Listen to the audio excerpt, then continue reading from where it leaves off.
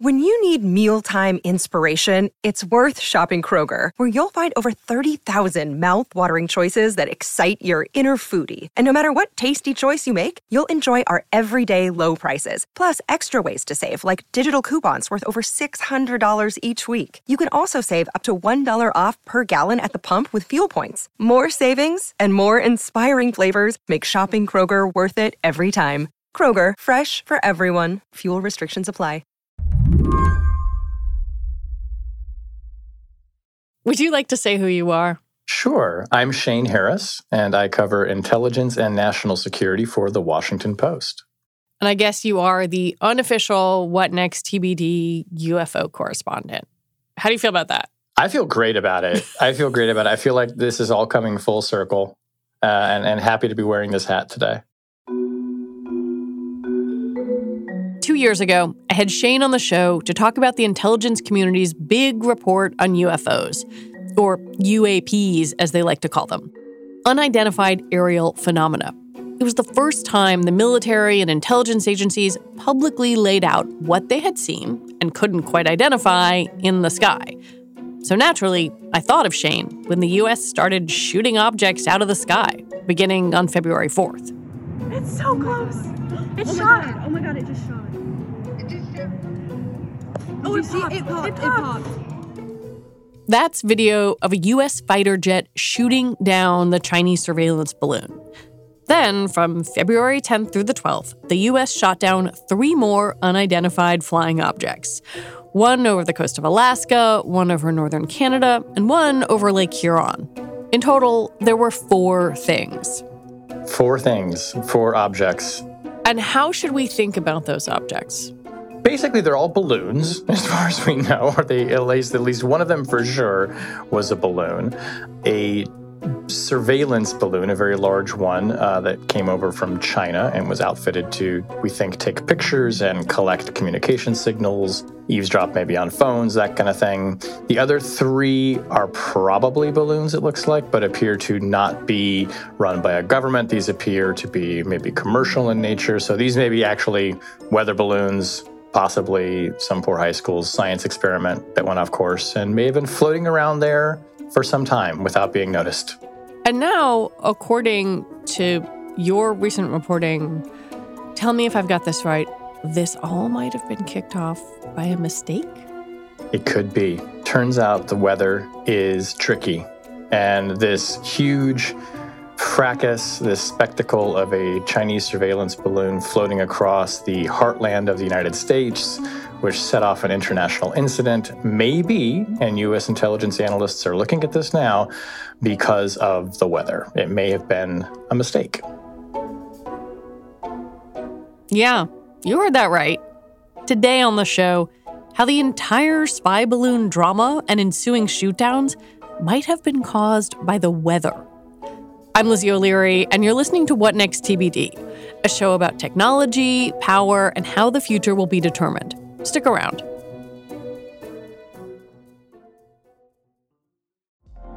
Apple Card is the perfect cashback rewards credit card. You earn up to 3% daily cash on every purchase every day. That's 3% on your favorite products at Apple, 2% on all other Apple Card with Apple Pay purchases, and 1% on anything you buy with your titanium Apple Card or virtual card number. Visit apple.co/card calculator to see how much you can earn. Apple Card issued by Goldman Sachs Bank, USA, Salt Lake City branch. Subject to credit approval. Terms apply.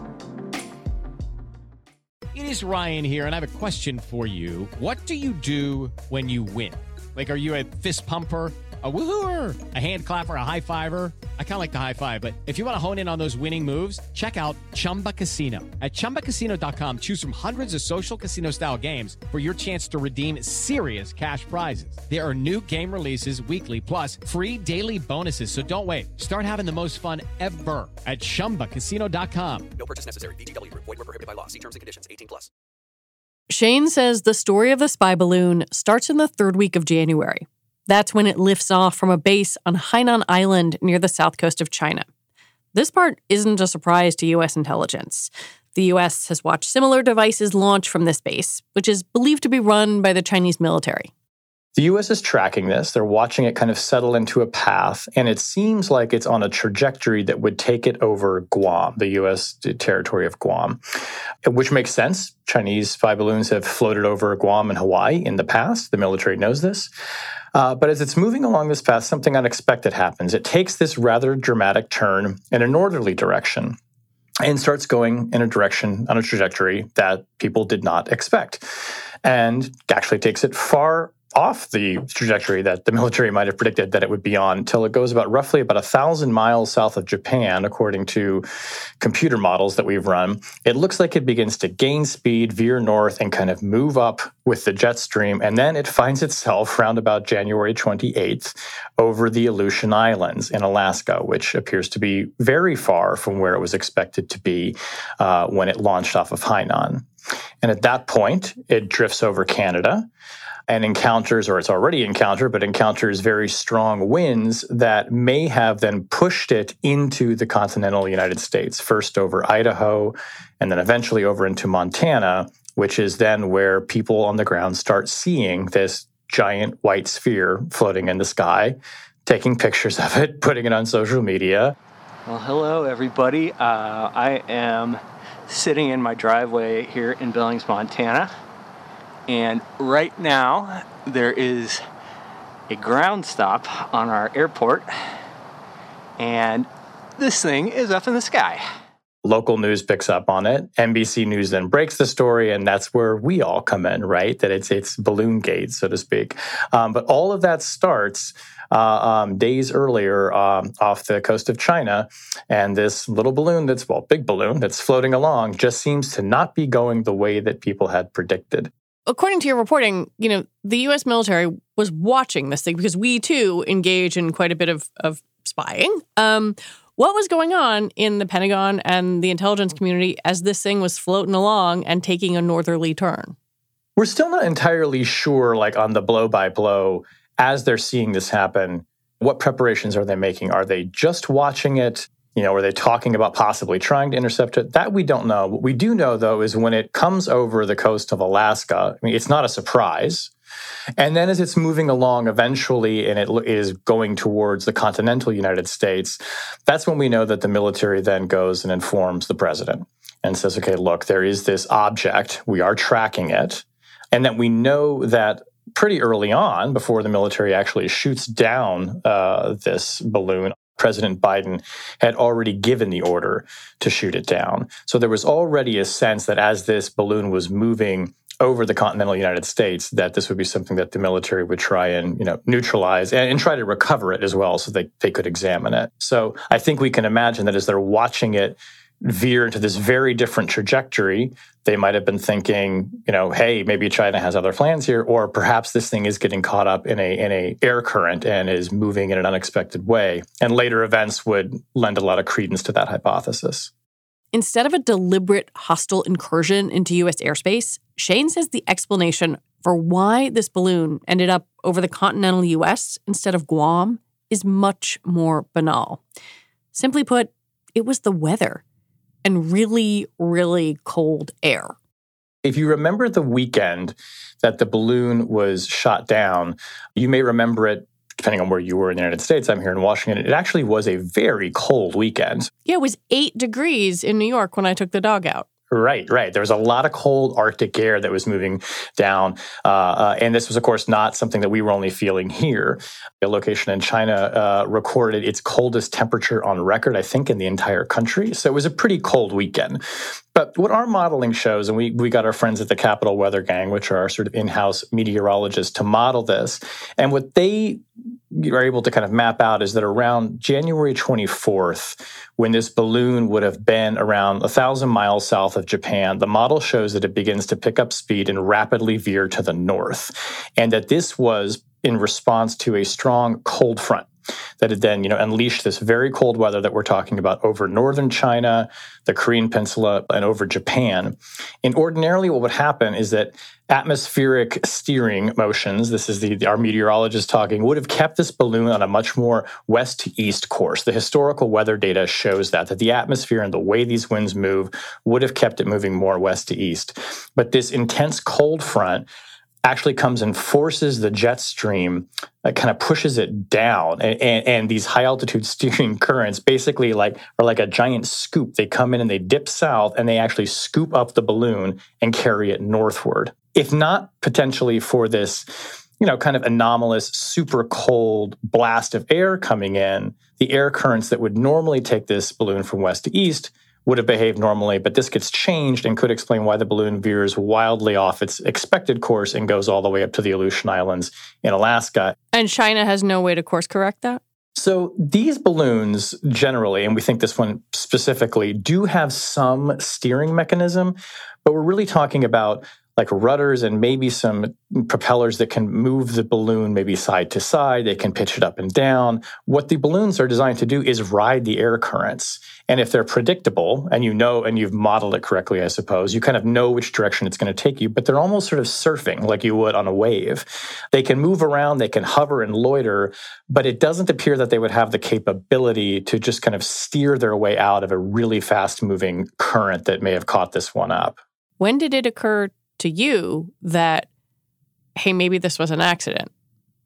I have to say from the beginning, and I'm not patting myself on the back here, but from the moment this balloon showed up, I thought to myself, why would the government of China float this, 60-meter tall balloon with this giant surveillance apparatus, as we all have now famously heard, the size of 3 buses? Why would you float that over the continental United States when you know it's going to be seen? You know that it's going to end up on television, potentially. The military is then going to respond to it. The government's going to say it belongs to you, China, and they're going to try and shoot it down. What would be the intelligence gain you get from that? Shane says it seemed implausible to him that the Chinese government would want to cause an international incident, especially since Secretary of State Tony Blinken was about to get on a plane to China to meet with Xi Jinping.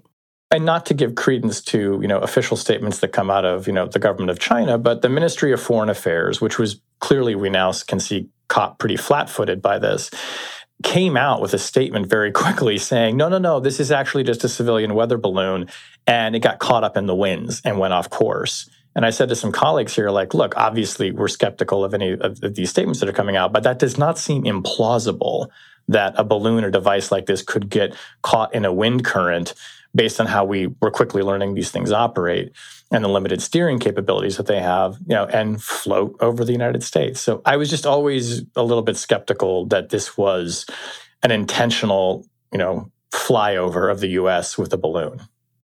There are so many details in this entire story and in your reporting. They're sort of like fascinating bits of improvisation. One of them is that even if this was an accident caused by the weather, by the time this balloon was hanging out over nuclear sites in Montana, they were sort of like, well, might as well seize the opportunity and gather some intel while we're here. The whole thing seems so, I don't know, darkly funny in its spontaneity. Yeah, and I think it's a window into how secretive operations often go in large bureaucracies, whether they be in China or the United States. Sometimes things do not go as planned.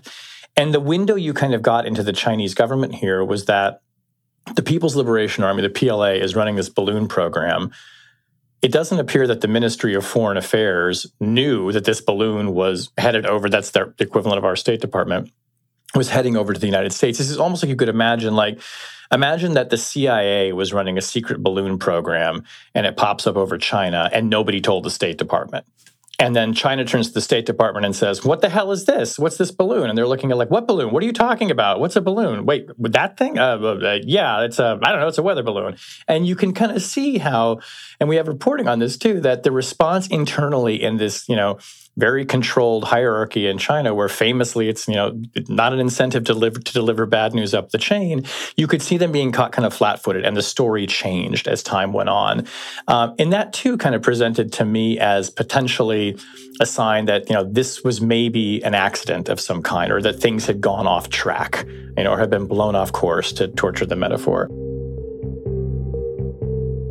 When we come back, the U.S. military starts shooting things out of the sky. Hey everybody, it's Neil. I've got some huge news. Decoder is moving to Mondays and Thursdays. We're adding a second episode to the show. On Mondays, we'll have our classic interviews with CEOs and other troublemakers. I think we're going to have to start having conversations about how do we pay those jobs that can't be done by AI. And on Thursdays, we'll be explaining big topics in the news with Verge reporters, experts, and other friends of the show. There's a new generation of people on the internet. Google search has always sucked for them. So, there's no reason for them to be loyal. They can just go to TikTok. This is going to be really fun. I'm very excited about all this. So go subscribe wherever you get your podcasts now. Hi, this is Dahlia Lithwick, host of Slate's legal podcast, Amicus. If you're listening to this show, you might be interested in Amicus's live show that we're hosting in Washington, D.C. on Tuesday, May the 14th. My colleague, Mark Joseph Stern, and I will be talking to some amazing guests, including Sherrilyn Ifill and a sitting state Supreme Court justice, all about how originalism, a relatively recently invented way of interpreting the Constitution, has taken over the Supreme Court and radically reshaped the law. It's been doctrinal rocket fuel for the conservative legal movement and facilitated the rolling back of abortion rights, the expansion of gun rights, and the obliteration of the separation of church and state. And as another wildly consequential Supreme Court term careers to its end, the court's originalists are on a tear. But there's something you can do about it, and we hope you'll join us in D.C. on May 14th to explore the possible pathways out of the current situation. Go to slate.com/Amicus Live for tickets. On February 4th, the U.S. makes a decision to shoot this thing down. Were they, at the time, thinking this is an oopsie, this is a threat, this is scary? What's going on? At that point, I think that they're considering both possibilities. It's fair to say, they're still considering both possibilities, U.S. intelligence analysts. They've not reached a conclusion. But at that point, according to our reporting, there's already a fairly good set of evidence for a hypothesis that this was a mistake, that it didn't really mean to go there. We should also say, though, and as you noted, when the balloon does get over the continental United States, it does start to loiter over certain, sensitive targets, which was one way that the military gained more confidence that this was actually a surveillance craft and not a weather balloon. So that may be that, okay, well, they're here, they might as well get the most out of it because the cover's already blown.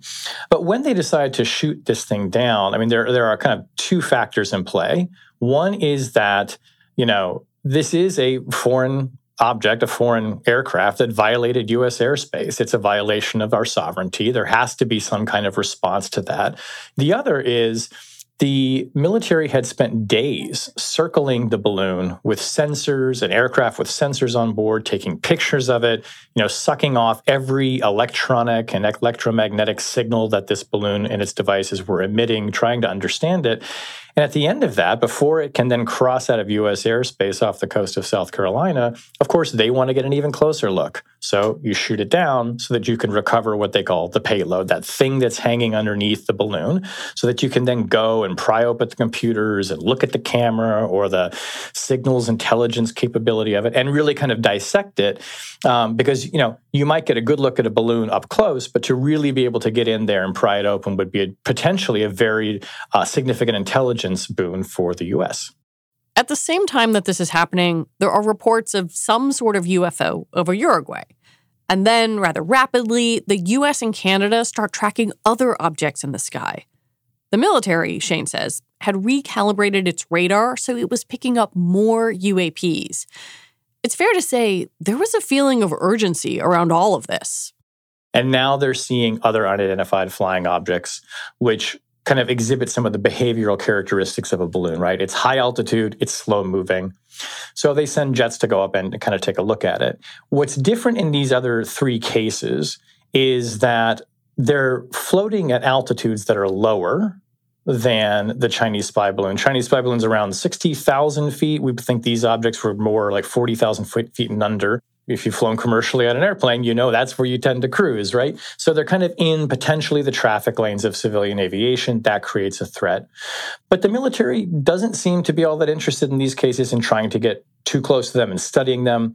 Whether or not that's because they were deemed immediately a threat to civil aviation, or perhaps there is now some kind of pressure to basically get these things down out of the sky immediately before they can, gather any information. We're still not entirely sure why the sort of shoot first, ask questions later kind of model takes over, but it seems to.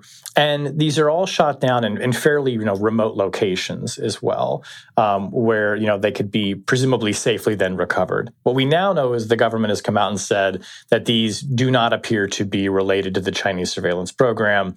These might actually be weather balloons. Okay, but the fact that the U.S. is firing a $400,000 missile, actually 2 of them over Lake Huron, one of them just went off into the water. I don't know what to make of that. Yeah, I'm not sure the military and the Biden administration know what to make of it yet either. I don't think that policy is sustainable. I don't think that if we're now going to have these finely tuned radars that pick up on weather balloons, that the military can just scramble jets and shoot them down to the tune of several $100,000 a pop, to say nothing of the maintenance of the plane and the gas and the rest of it, and shut down civilian airspace in the process of doing it. I think that there is a kind of reaction right now that is based on concerns that these could be surveillance devices or they could be a threat to aviation.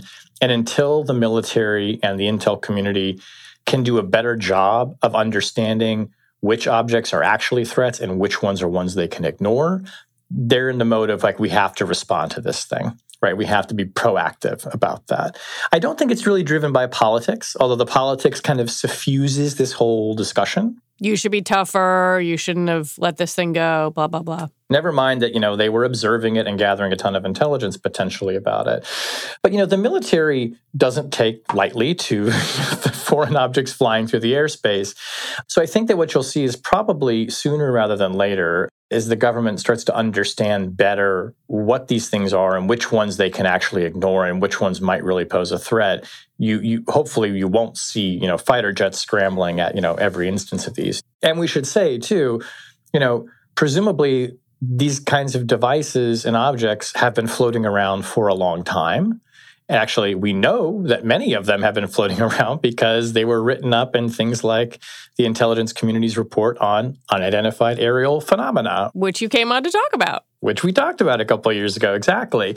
So, we don't know if any of these balloons were those UAPs, but we do know that subsequent to, the conversation you and I had, many of those objects that were flagged as unidentified have retroactively been identified as balloons. Or, just debris in the atmosphere. I mean, it turns out that floating around in the air out there is all kinds of stuff that, radars may be picking up. Maybe humans didn't really recognize or were able to identify at the time, but now we can go back and say, okay, now we know more about how balloons behave. These look like weather balloons. Yeah, there were a lot of UFO jokes on Twitter. I may have made a few. But the military was pretty circumspect about what the objects were. I think the military didn't want to say too quickly what they were. Some of them didn't appear exactly, balloon-shaped. I mean, there were reports that one of them seemed to have an octagonal structure. Right. One of them was reported as having a cylindrical structure. And we're used to seeing balloons that look like, spheres. These also went down in fairly remote areas. It probably took some time for them to assess them, maybe by, let's say, flying over, taking pictures of the debris. And what was so kind of, fascinating and hilarious and also kind of stunning at the same time was that, White House officials had to come out to the podium and say, we have no evidence that this is a form of extraterrestrial life. There is no indication of aliens or extraterrestrial activity with these recent takedowns. And it was important for us to say that from here because we've been hearing a lot about it. Right. And then a day or two later, they're like, yeah, it's probably just a balloon. But that kind of gives you a sense of how this whole story was unfolding.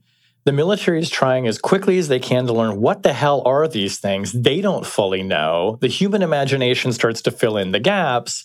And, then you've got the press secretary at the White House saying, well, pretty sure they're not aliens. It's just, that kind of gives you the sense of how fast-moving and just wild this story has been.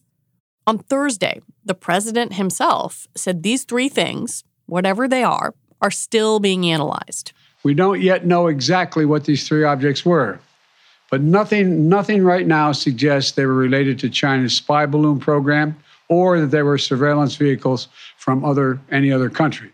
Well, the other part of it that is totally wild is to hear that, like, it's really possible that an F-22 was deployed after somebody's science project?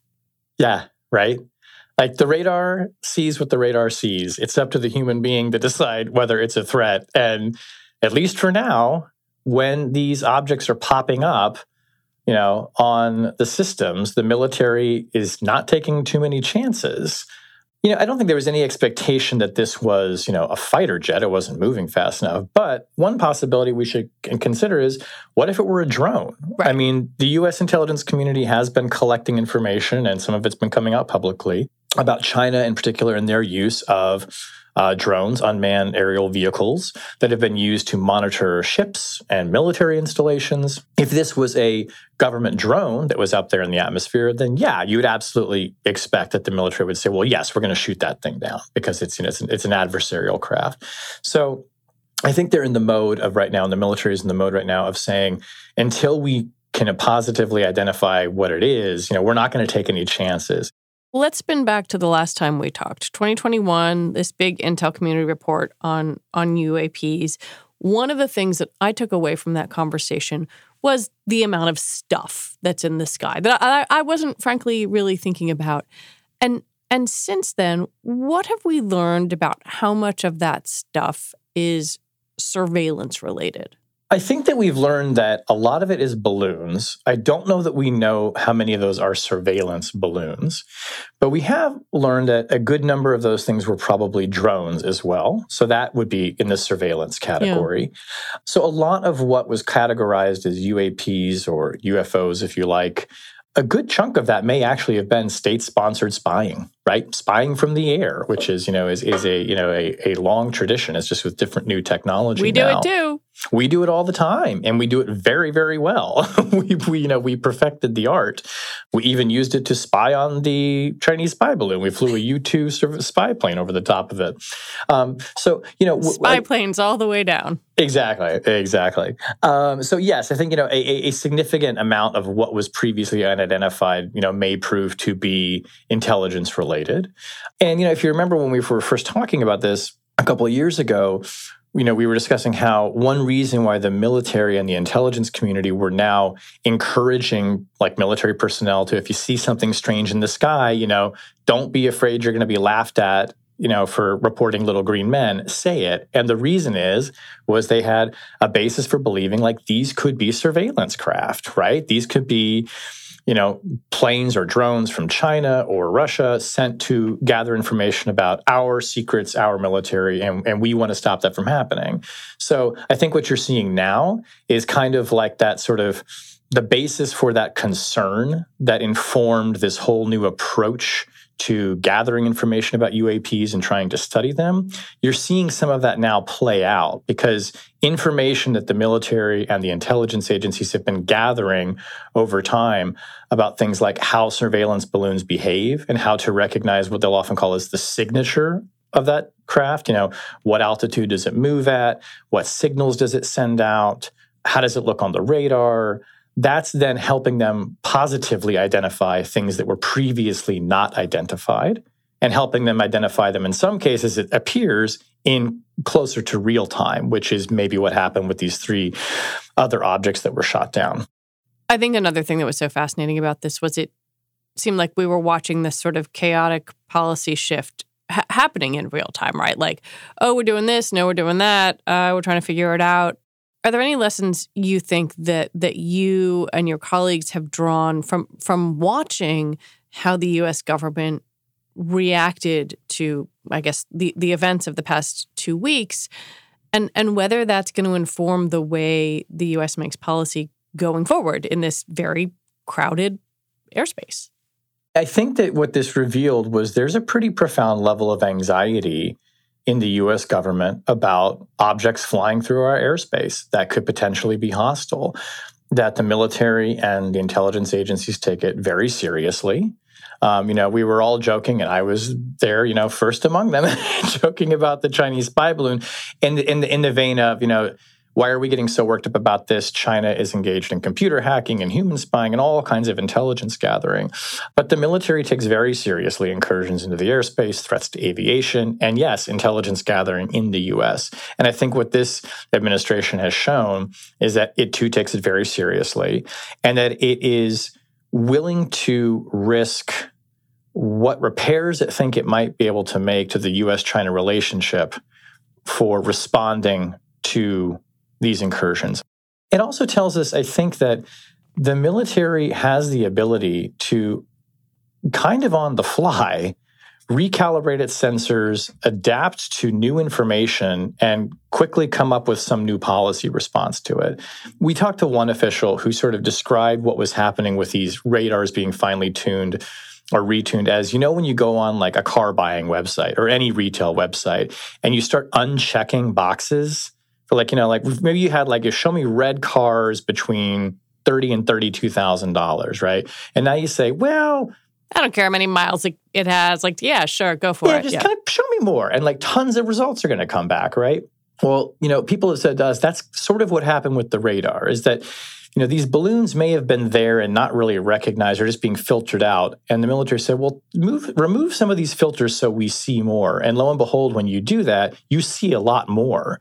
And now you have to kind of check out which one of these things might be a threat. Well, the military, turns out, has a way to do that. And it seems, anyway, from what we can tell, can do that pretty quickly and pretty fiercely, too, insofar as they then shot them down. So I think that this tells us that, you know, the military has that capability and it's going to use it because they've, you know, and until they can figure out how to better filter, right, they're going to respond to these things as if they could potentially be threats. So again, that kind of tells you about or shows you something of the level of anxiety and concern they have around this, which then to me makes more sense of why 2 years ago, you know, despite kind of all of the jokes that they knew they were going to get, they were telling people, hey, we're studying UFOs, not because we're looking for aliens, but because we're looking for incursions and threats into the airspace. That report and this past couple of weeks also, to me, marks an interesting shift. For a long time, the U.S. military and, you know, various administrations and the intelligence community used secrecy around aerial phenomena to its advantage, right? Like, yeah, sure, let people believe in aliens because it helped them keep things secret. And now it feels like there is a strategic choice of openness or openness to a certain degree because they can get more information. You're right that, you know, in the 50s and 60s, it was useful. And I think it's been shown through reporting and public records, the government did let people believe there were UFOs so that it could actually mask secret research into advanced aircraft that the military was developing out in Nevada, for instance. Now, you are seeing this greater openness, and part of what I think might be motivating this is that this administration in particular, and they did this in the run-up to the war in Ukraine, where they were, you know, disclosing and declassifying a lot of intelligence that they had about what they knew the Russian military was planning and what they were up to in the days before the invasion, is saying we can use intelligence, once secret information, to expose what other countries are doing that we think are not in our interest. And, you know, when I talk to intelligence officials, there's a real recognition of the power of using this multi-billion-dollar information gathering apparatus called the intelligence community to then affect policy. And the internet. Yeah, exactly. So they get it. I mean, they get the power of information here. And I think that what was also really interesting when the Chinese spy balloon pops up, I mean, look, if it hadn't have broken as a news story, I don't know that the government would have publicized it. But remember, people on the ground were seeing it and putting it on social media. Once that thing pops up, it's not like the military starts hiding and the White House says, no questions, no questions. They're pretty forthcoming with information out of the gate. You know, President Biden was in the air when the F-22 shot down the balloon off South Carolina. He lands in Air Force One, and he's out there on the tarmac with the aviator sunglasses on and the engine's going, and he's like... On Wednesday, when I was briefed on the balloon, I ordered the Pentagon to shoot it down on Wednesday as soon as possible. They successfully took it down, and I want to compliment our aviators who did it, and we'll have more to report on this a little later. I mean, it was like a perfect made-for-television moment, right? So, I mean, I think this administration leaned into all of that a lot and figured that, look, we have all of this intelligence. It's not like you can hide the thing from people. Let's talk about it. Let's tell people what we see. Shane Harris, thank you for your reporting and for coming on the show. My pleasure. Thanks for having me. Shane Harris covers intelligence and national security for The Washington Post. And that is it for our show today. What Next TBD is produced by Evan Campbell. Our show is edited by Tori Bosch. This is Tori's last show, and I want to say what an absolute pleasure it has been to work with her. We will miss her impeccable judgment and infinite kindness. Alicia Montgomery is Vice President of Audio for Slate. TBD is part of the larger What Next family. And we're also part of Future Tense, a partnership of Slate, Arizona State University, and New America. And if you are a fan of the show, I have a little request for you. Like us, rate us, subscribe, and become a Slate Plus member. Just head on over to slate.com/whatnextplus to sign up. We'll be back on Sunday with another episode. I'm Lizzie O'Leary. Thanks for listening.